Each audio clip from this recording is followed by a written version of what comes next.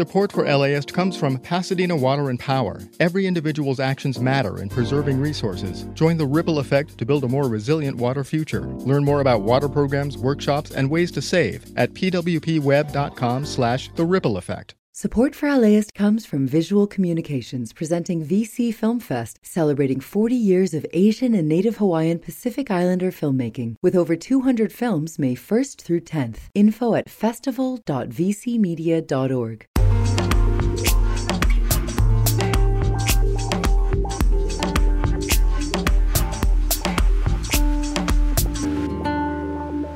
LAist Studios. Today on the LA Report, Los Angeles Police Chief Michael Moore has announced his retirement. The Supreme Court will rule on anti-camping laws later this year. And later, a look at what's behind some recent LA restaurant closures. Plus, a closer look at a little Tokyo restaurant that's leaving the neighborhood after more than 50 years. It's Saturday, January 13th. I'm Sharon McNary, in for Julia Paskin. That's coming up on the weekend edition of the LA Report from LAist 89.3. But first, here's the latest news.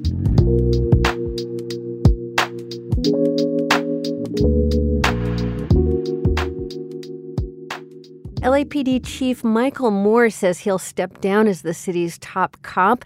He announced yesterday he'll leave at the end of February after 40 years at the LAPD. Moore thanked his wife and tried to hold back tears as he looked ahead. As I begin my next endeavor with Cindy, as we move closer to our daughter after 6 years of being apart, to return to our custom of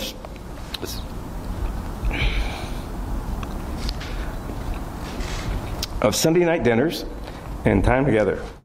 LAist Civics and Democracy correspondent Frank Stoltz says Mayor Karen Bass praised Moore for bringing crime down over the last year and improving recruiting. But Moore was not without controversy. Most notably, the department stumbled badly in its handling of the 2020 George Floyd protests, when many officers used excessive force and made unlawful arrests. He was first appointed chief in 2018 by former Mayor Eric Garcetti. Frank says Moore's retirement lets Mayor Bass pick her own leader for a department that made important progress in recent years, but remains estranged from many communities. Moore succeeded Chief Charlie Beck in 2018. He'll stay on as a consultant to help with the LAPD's transition to a new chief. Read more about Moore's legacy at LAist.com. The primary election is just a couple of months away. Angelenos will get to cast their vote for a number of LA County Superior Court judges in March. Robert Bonner is a former federal judge. He says those races are important and often overlooked.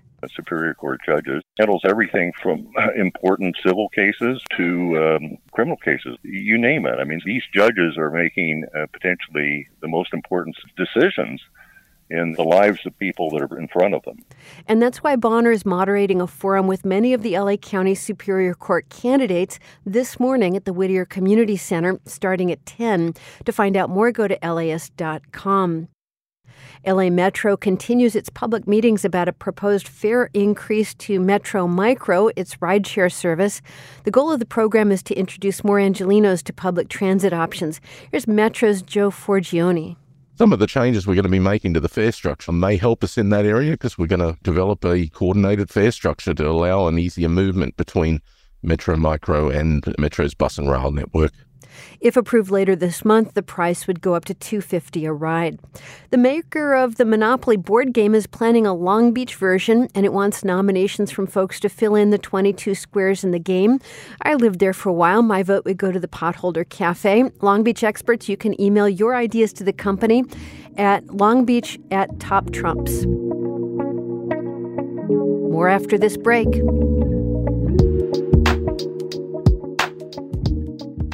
Support for LAist comes from Latino Theater Company at the Los Angeles Theater Center, presenting the world premiere of Mix Mix, The Filipino Adventures of a German-Jewish Boy by Bonnie B. Alvarez. Inspired by true events from the life of Ralph Price. After escaping Nazi Germany, a newfound tropical refuge in the Philippines is upended when Japan invades the islands. On stage through June 16th. Tickets and information at latinotheaterco.org.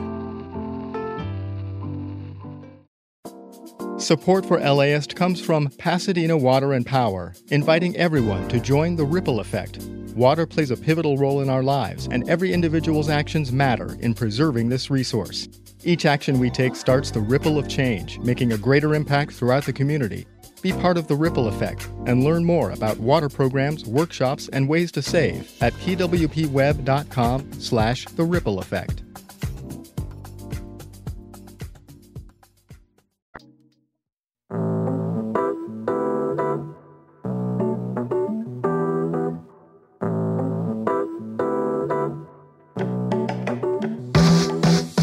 It feels like we've been losing LA restaurants left and right lately, from classic gems like Marco's Italian Restaurant to bakery chain Sweet Lady Jane. Why did so many places shut their doors over the past year? LAist Ashley Rush went to find out. On a Saturday afternoon, the smell of warm cookies wafts over a line out the door of a little shop on Wilshire in Mid-City. Hello, Milk Jar Cookies. They're almost sold out for the day, 5 hours early. So I would guess we probably are going to end up closing in the next 30 minutes. For Courtney Cowan, Milk Jar Cookies is a true labor of love. 10 years ago, she left her job in TV to take her cookie dream full time. My hope when I opened was to be like the Cheers of cookies, or we know everybody's names, and we've done that. But these days, she's greeting customers with hugs and teary eyes. Hi, how are you? Oh my gosh, you've been coming since the beginning. They scribble notes in a guest book before waving goodbye. The truth is, the line out the door is sadly too late. After a decade, Milk Jar Cookies is closing on the 15th. We've been fighting very hard for the last 6 months to try and right the ship. And unfortunately, that's what brought us to this decision, as it just became a mountain too high to climb. Cowan's made the same tough decision that many LA restaurant owners have over the past year. Between rising food and labor costs, dried up pandemic relief funds, and 6 months of Hollywood strikes, they're closing shop. Restaurant consultant Ben Brown says Southern California is a tough market for the business. Rents are going up, utilities are going up, the costs of food are going up.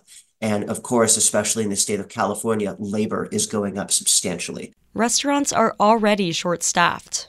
And this year, the Golden State has one of the highest minimum wages, at $16. The problem is, how do you operate a business successfully in order to accommodate rising cost of labor when your customer is not willing to pay the price premium that comes with that?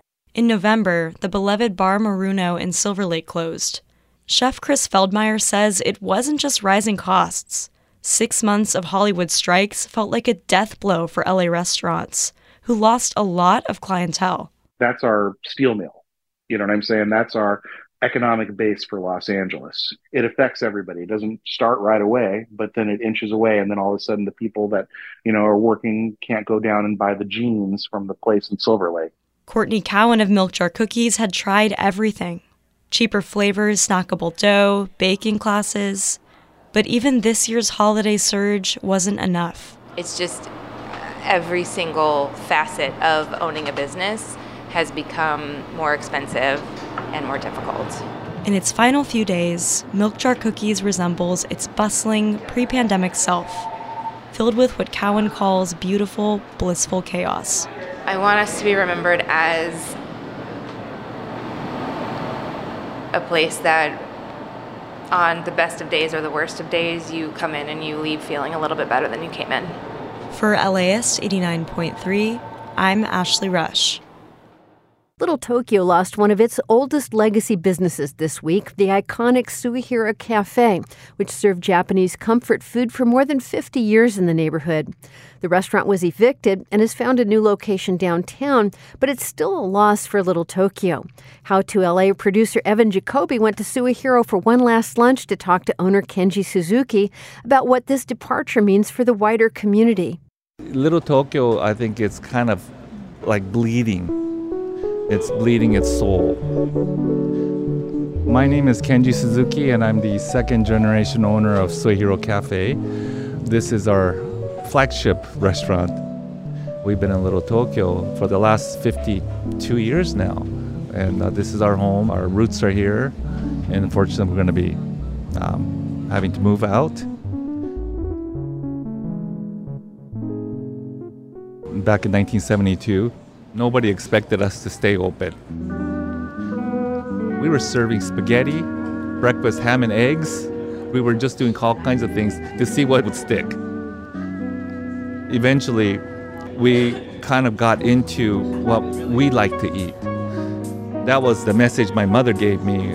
Whatever you like to eat, put on the menu. And that was basically our concept. It wasn't anything complicated. It wasn't anything beautiful. It was true sense of the word, just a comfort food. It's comfort food because we didn't have a real chef, right? Just my mother and my aunt by themselves.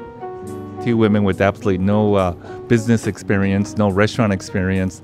You know, they worked hard, but they had nothing to show for it. It was business on the brink of going bankrupt. My mother worked tirelessly, lunch and dinner. When she welcomed you, you really felt it. When she asked you to please come back, you almost felt an obligation to come back. Even to this day, we have customers that come in from overseas, and they want to make sure they come back here because they still remember my mom.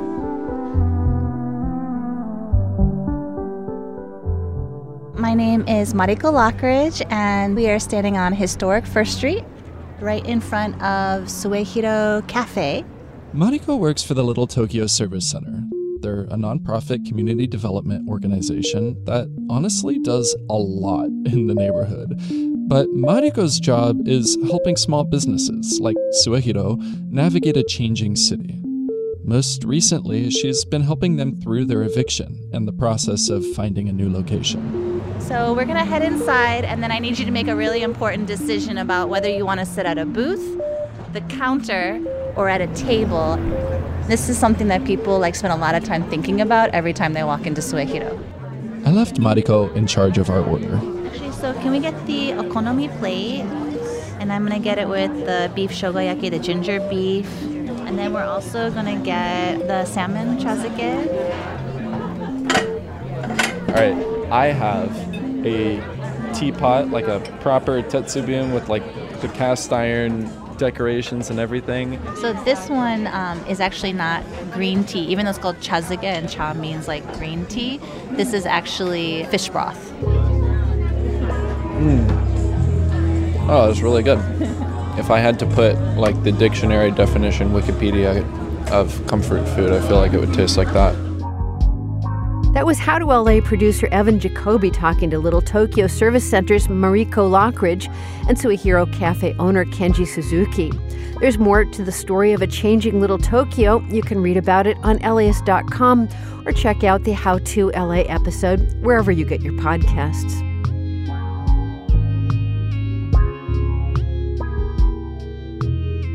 Thanks for listening to the weekend edition of the LA Report. The Weekend LA Report is hosted by me, Sharon McNary, and produced by Monica Bushman and Kevin Tidmarsh. Our engineer is Sean Corey Campbell. The podcast is edited by Fiona Eng. Catherine Mailhouse is the Director of Content Development, and our Vice President of Podcasts is Shana Naomi Krochmal. Join us back here tomorrow. You can read more at LAist.com and listen live on the LAist app or on the radio at 89.3 FM. Listeners like you help make the LA Report possible. Please donate at LAist.com/join. This podcast is supported by Gordon and Donna Crawford, who believe quality journalism makes Southern California a better place to live. The LAist Spring Super Sweeps is happening now. You can win amazing prizes while supporting your source for local fact-based journalism. One lucky grand prize winner will get to choose a brand new Lexus or $25,000 in cash. Other prizes include an electric bike from Juice Bikes and $1,000 gas gift cards. Your donation of $60 gets you one entry to win, and the more you give, the more entries you get. Donate now at LAist.com/sweeps.